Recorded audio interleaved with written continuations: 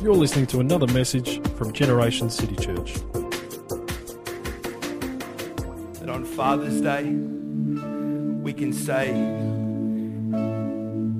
you're a good Father. But you know, God doesn't just do good. God is good. He is good, and our circumstances, our situation can never define whether God is good or not. The truth is that He is good. He is good, although sometimes we don't understand. He's a good Father. You know, last Sunday it was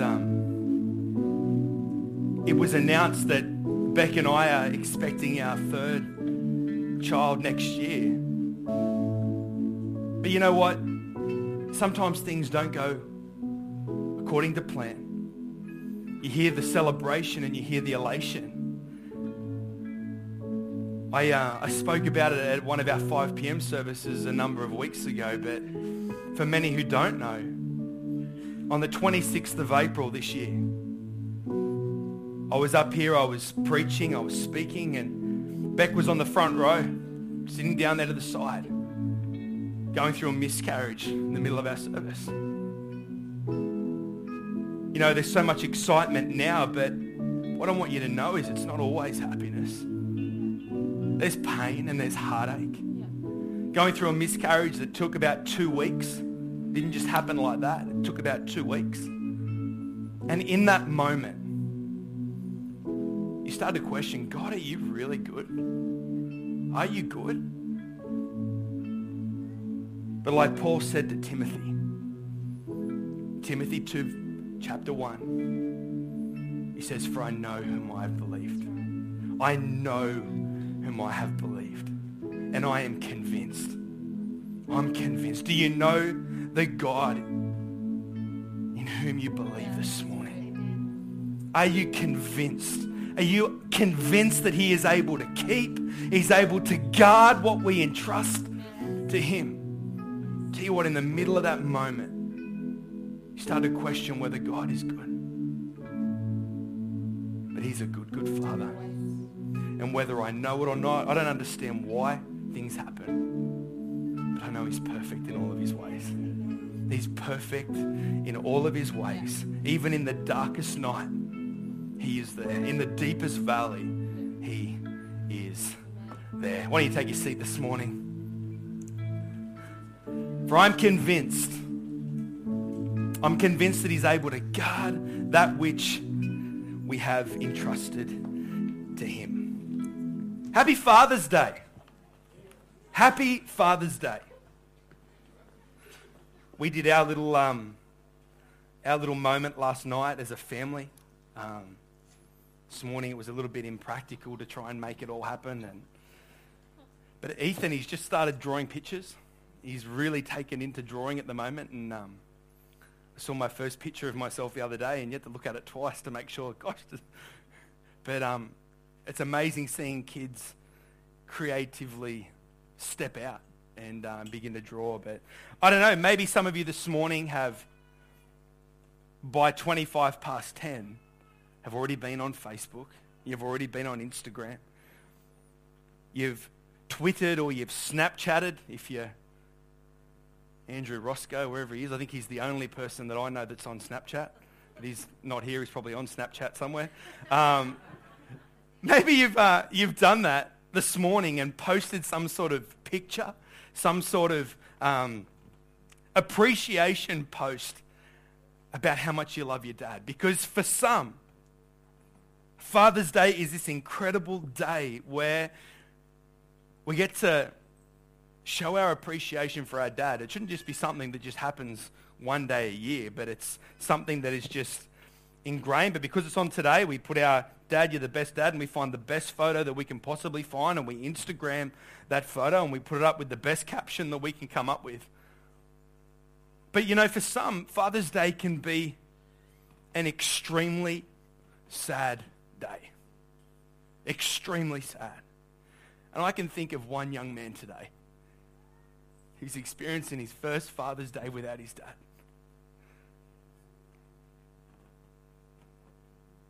So that's a really tough day for him and his family today. While there are people celebrating and, sorry, it's only been a few minutes, but while there are people celebrating, Father's Day can be filled with so much pain and heartache. Maybe this morning, you don't even know who your dad is. You don't even know who your biological father is. Maybe you did know and he's no longer with us. Maybe it's an estranged relationship. Maybe it's an estranged relationship that is maybe being caused by you. Maybe it's been caused by someone else. And things aren't amazing when you think about Father's Day. Maybe today you're here and you're a single mum. And your kids aren't with you today because your kids are with your father, are with their father. But you may not have a very high opinion of your children's father. Maybe your father was a terrible man. Maybe he was a man that inflicted so much hurt, whether that be physical, whether it may be mental or emotional. So as we look across our auditorium today, the truth is we all have a natural father. We all have a biological father. But from seat to seat, row to row, the status of that relationship is going to vary. And it's going to differ. You may not even know the person sitting next to you. You may think you know the person sitting next to you, but you don't know what they're going through today. But whilst we all have natural fathers, but maybe different statuses on relationships, something we all have in common today is that we have a heavenly Father. A heavenly Father that loves us with such a love that will never be shaken, that will never be taken away, that will never ever be moved. A love that will never ever fail. A love that will never dry up. A love that will never ever be exhausted. And today, in the time that we have, I don't want to give you a message on how to be a better father. But I want to shine a flashlight on our Heavenly Father. That regardless of where you may find yourself today, the truth is our Heavenly Father is a good, good Father. And we are loved by Him. We're loved by Him. If you brought your Bible with you this morning, I want you to open it to 1 John. Not the Gospel of John chapter 1, but John's epistle. 1 John chapter 3. 1 John chapter 3. Father, this morning, as we open your word, as we talk about you and who you are, Holy Spirit, I pray that you would speak. Holy Spirit, I pray that you would move in every heart this morning, that we would truly catch a glimpse of your Father heart toward us, of your love toward us. Father, I pray you would give us eyes to see, hearts that are open. Father, I thank you that you are able to cause the hardest heart to be softened.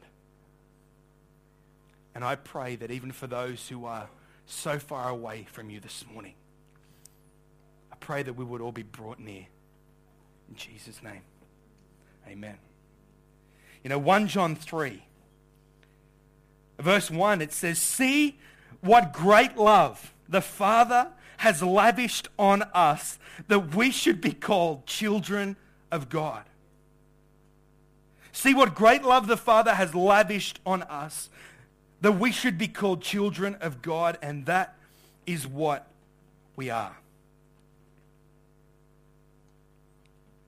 The reality of it is this morning, is we are all children of God.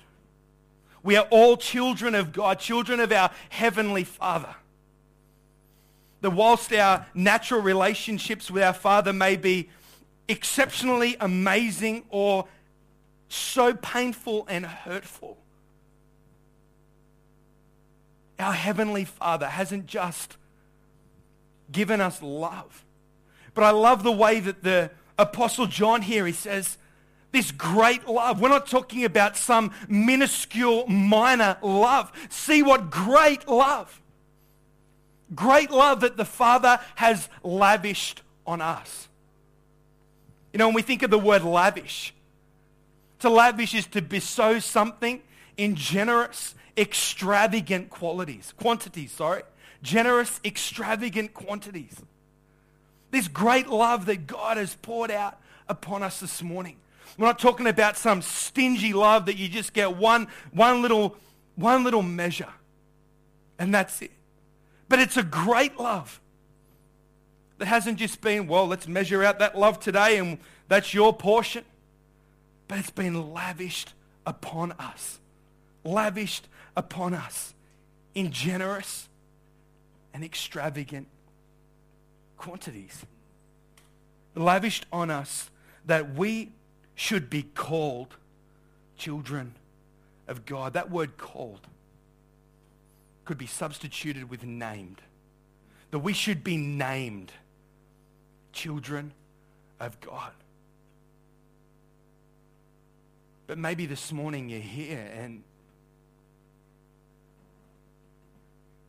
over the years you've been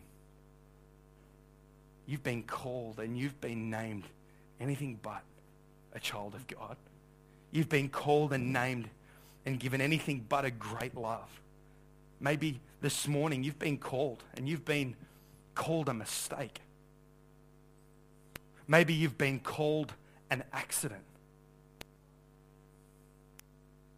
I was looking through Google last night, just looking at some funny Father's Day photos. And tell you what, if you type in funny Father's Day photos, you're going to get some really funny ones and you're going to get some really inappropriate ones.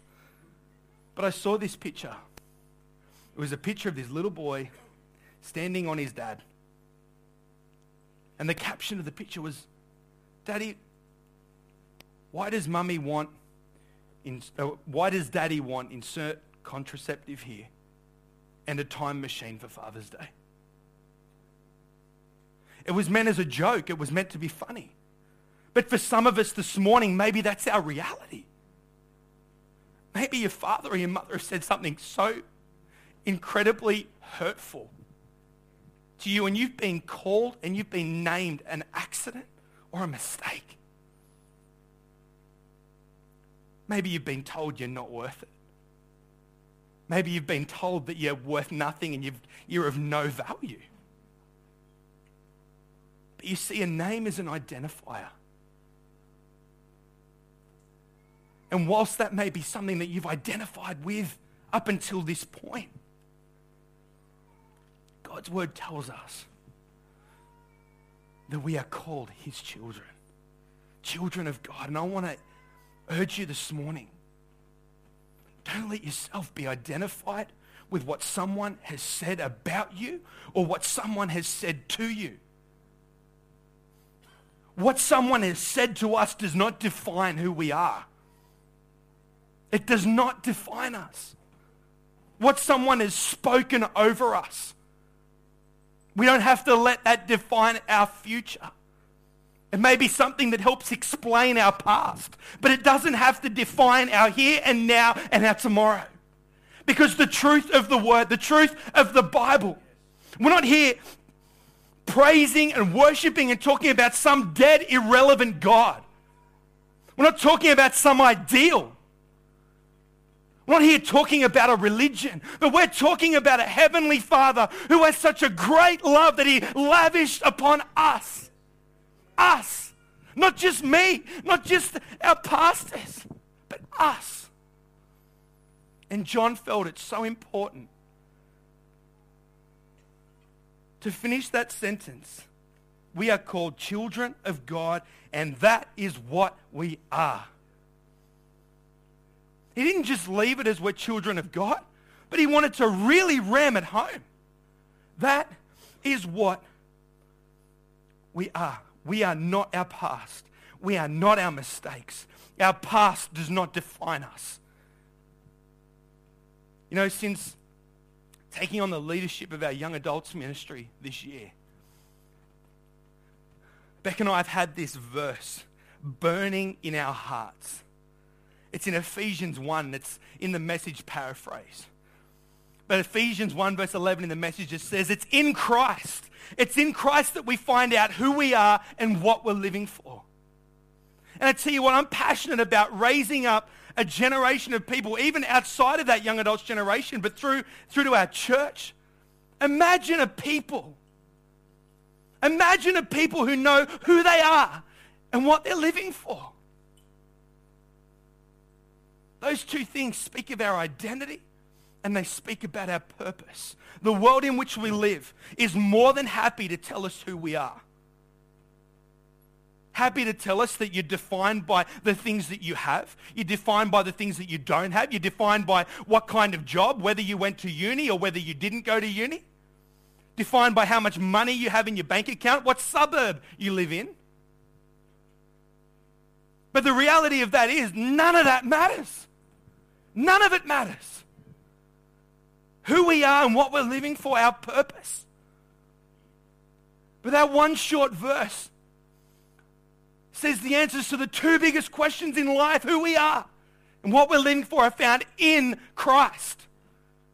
We're not going to find it in a relationship. We're going to find it in a drug. We're going to find it in the bedroom. We're not going to find it in a job or a career. It's in Christ. It's in Christ. We're looking for love in all the wrong places. It's a good song, I think. The line worked well. But we're looking for it in the wrong places. Paul doesn't just say who we're living for and who we are and what we're living for, go and find it. But he tells us where it's found. Tells us where it's found. We are children of God. Why don't you flick the page? Maybe you're not even flicking the page. I know I'm not. But we're going to go from 1 John 3 and we're going to jump into 1 John 4. 1 John 4. So we're going to go from verse 7. 1 John 4, verse 7. It says, "Dear friends, let us love one another, for love comes from God." Love comes from God. Everyone who loves has been born of God and knows God. Whoever does not love does not know God, because God is love. God is love. God isn't just love. There are so many other attributes to his character and who he is. But one of many things that describe who our God is love. God is love, but love doesn't necessarily mean love is God. But one of the things about God is that he is love. God is love. This is how God showed his love.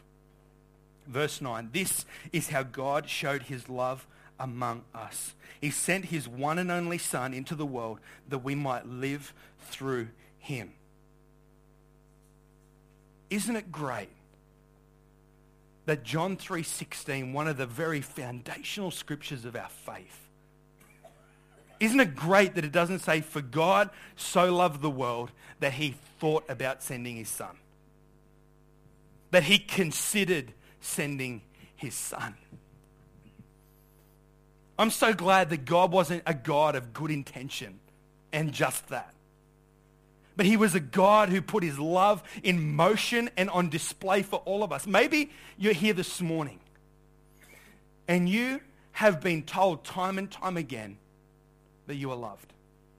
Maybe it's your father, maybe it's a friend, that you're loved. But all it is words, because all the other actions show otherwise. I love you, but all of a sudden there's hurt and there's pain. There's gossip, backstabbing, not following through. Maybe you've been promised the world by your father this morning. and he hasn't delivered on any of it. But the thing about our God, the God that we are talking about this morning, in that verse, in verse 9, this is how God showed his love amongst us. Romans 5:8 says, but God demonstrates his own love. We're not just talking about a God who has a theology or an idea about love, but a God who took the first move, who made the first step, demonstrating his love by sending his son Jesus to die on the cross for us that we could be reunited with him. We separated ourselves from God when we chose to rebel in the Garden of Eden. But God didn't stand back and go, I'll see if they can find their way back to me. Our Heavenly Father demonstrated his own love. Demonstrated his own love. Verse 10, this is love. This is love, not that we loved God, but that he loved us. Not that we loved God, but that he loved us. This morning, it's not about how much you love God or whether or not you've shown him you love him. God's love is not a response to our love. God's love is of his own accord, reaching beyond the barriers. Because he loved us first. This morning, he loved you first. He loved you first, not in response to your actions, not in response to your works, but because he simply loves you with an unshakable, relentless love. You know, in my family and in my marriage with Beck, I'm one of those people that I like to tell my kids, I like to tell Beck, I love you, and it's just how I express love. I'm someone who is very open with my words, and I'll speak about love. And I'll say to Beck, I might say 3 times in 10 minutes, I really love you. Like, I really love you. But you see, Beck has grown up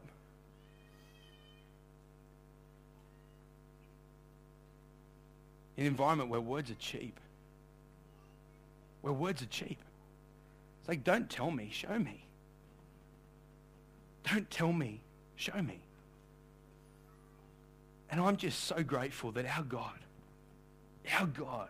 didn't just tell us he loved us, but he showed us. He put it into action. He made that first move. But you know, it says, for God so loved the world that he gave his one and only Son, that whoever believes in him should not perish but have eternal life. Sometimes we just stop there, but verse 17 is just as powerful. It says, for God didn't send his Son into the world to condemn the world. He didn't send Jesus to point out all the rubbish and all the bad stuff and point the finger. If God wanted to condemn the world, he would have sent a condemner. But he wanted to save the world. So he sent a Savior. Now the picture of where we were or where we are without Christ is painted pretty clearly in Ephesians 2. Paul starts it with these 3 words. As for you. As for you. Isn't that pretty awful? As for you. You were dead in your transgressions and sins, in which you used to live when you followed the ways of this world and of the ruler of the kingdom of the air, the spirit who is now at work in those who are disobedient. All of us, verse 3. Paul starts by saying, as for you, but then in verse 3, all of us. Not just people out there, all of us. You know, we've been talking in our church about the 5 pillars of our house. The 4th one, I see a church with a huge heart for the lost and the broken. But you see, a church with a huge heart for the lost and the broken, first and foremost, realizes that it is lost and broken. It's not about having a heart for other people. Now that we're saved and we're settled and we're ready, but a church with a huge heart for the lost and the broken, first and foremost, realizes that we are lost and broken. All of us. We are all lost and broken. Today we are gathered as lost and broken people who have accepted Jesus. Who have accepted Jesus. Paints a pretty bleak picture. Especially where it says you were dead in your transgressions. Dead. I love what Louis Giglio says. He said, we're not bad people. We're not bad people. We're not people who make mistakes. We're dead people. We're dead. Kaput. And dead people can't do anything for themselves. You ever seen a dead person try and dress themselves? It's impossible. But that's the picture that's being painted here, that we're dead people that can't do anything for ourselves. But isn't it great that verse 4 doesn't say, and God stood back and watched? But it says, but God. But God. But because of his great love, there's those two words again, great love.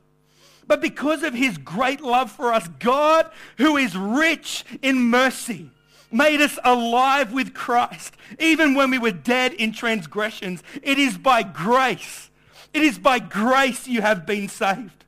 And God raised us up with Christ and seated us with him in the heavenly realms in Christ Jesus, in order that in the coming ages he might show.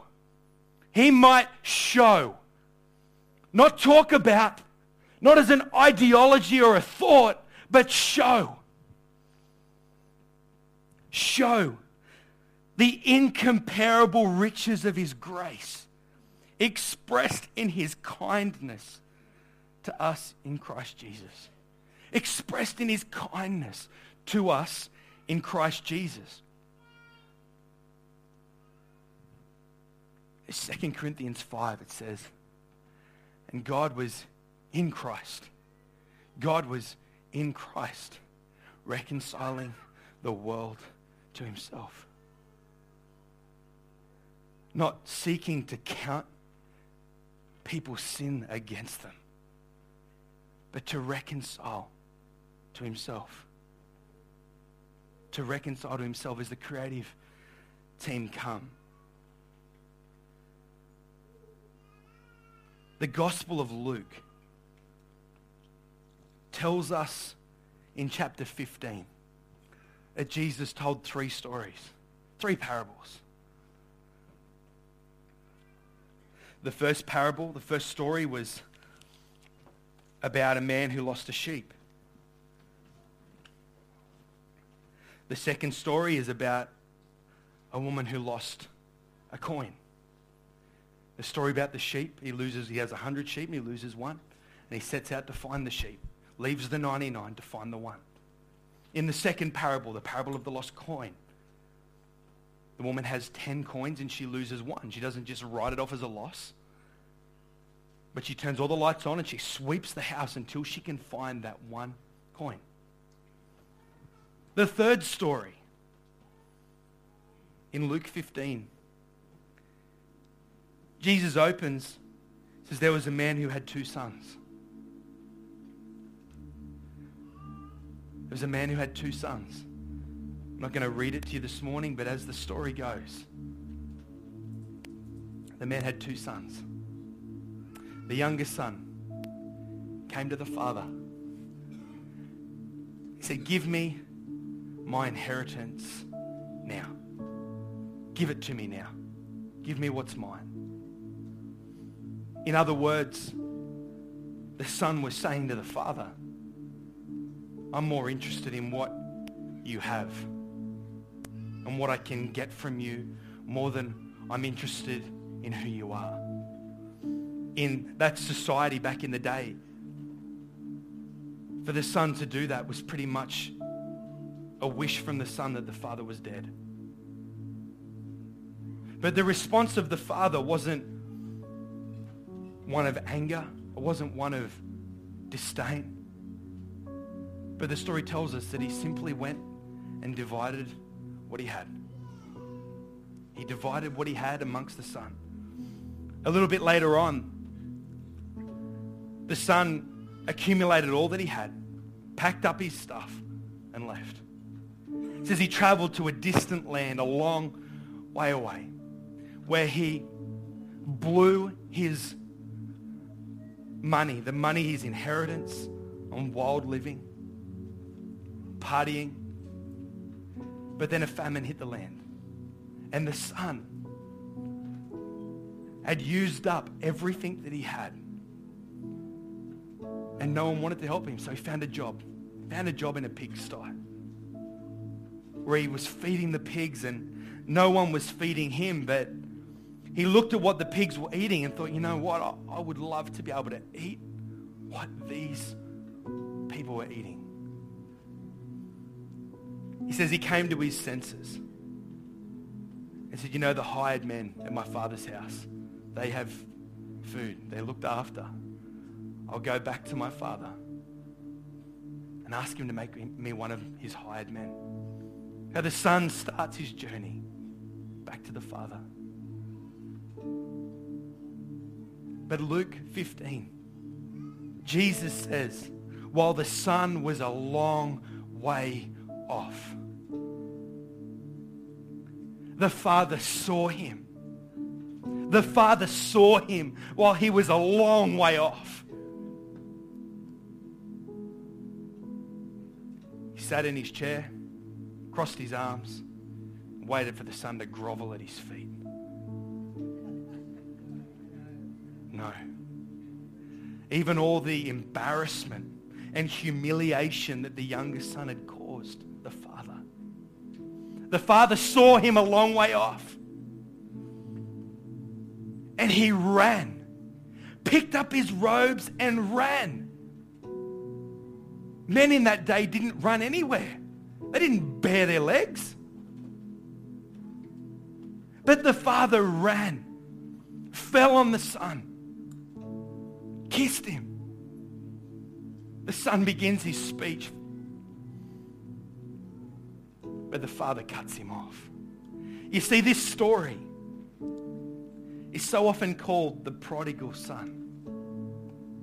The story of the prodigal son. See, the son wasted his money with extravagant, unrestrained living. To be prodigal is to be reckless, wastefully extravagant. See, the son wasted the wealth with extravagant, reckless living. But the story tells us that the father restored the son with reckless, extravagant grace. The God that we are talking about this morning is a prodigal God. As Tim Keller puts it, he says God is a prodigal God. Well, what God's a wayward God. Prodigal doesn't actually mean wayward. It means reckless and wastefully extravagant, and in his desire to reconnect with humanity. God was prodigal. He was extravagant. He was reckless in giving the world his son. He poured out his love, demonstrated his love, that we would be reunited with him. Today, that is your heavenly Father. That is your heavenly Father. That is our heavenly Father. I invite you this morning just to close your eyes and bow your head.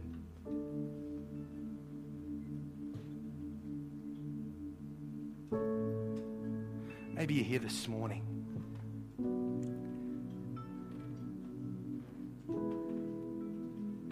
and you've never heard about this love. You've never heard about this love, your picture of God is like an old man sitting in a chair, pointing his finger, condemning the world. But I want to tell you this morning that God loves you. See what great love the Father has lavished on us, that we should be called, that we should be named children of God.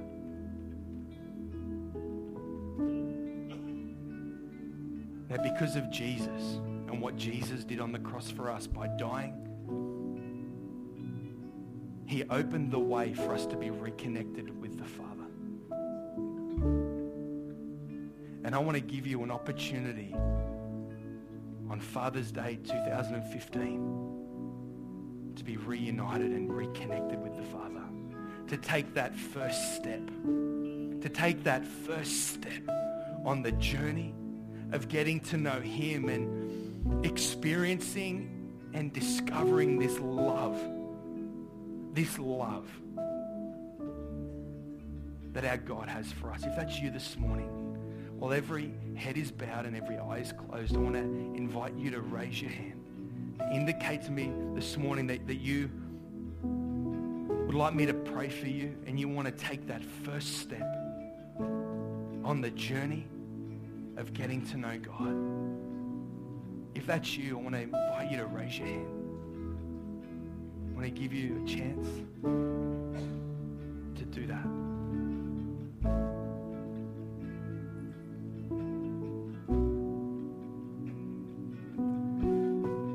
But maybe you're here this morning and you've heard about God and you've walked with God. But somewhere along the journey, things went wrong and didn't work out. Maybe you're thinking God's looking down on you because you've made this decision before. Maybe you've taken that first step before. But it's all gone pear-shaped for you. Maybe this morning you're here hearing about this incredible God and the love that he has for us, and you need a fresh start. Maybe you need a fresh start. If that's you this morning and you want to have a fresh start with God, a fresh start on the journey of walking with him and getting to know him, if that's you this morning, I want to invite you to raise your hand.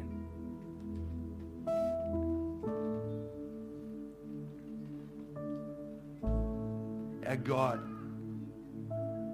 has arms that are always open. Always open. Always open. Whilst your head is bowed and your eyes are closed, I want to read to you from Ephesians 3. It says, "For this reason I kneel before the Father, from whom every family in heaven and on earth derives its name. I pray that out of his glorious riches he may strengthen you with power through his Spirit in your inner being, so that Christ may dwell in your hearts through faith. And I pray that you, being rooted and established in love, may have power together with all the Lord's holy people to grasp how wide and long and high and deep is the love of Christ, and to know this love that surpasses knowledge." Father, I thank you for each person who is here this morning. Father, I pray that you would reveal to us more and more and more the height, the depth, the width and the length of your love that you have toward us. Father, I pray that you would open our eyes, soften our hearts, that we would truly grasp and live out of a place of knowing that we are loved. We're not living to gain your love, but we're living from a place of being loved by you. In Jesus' name.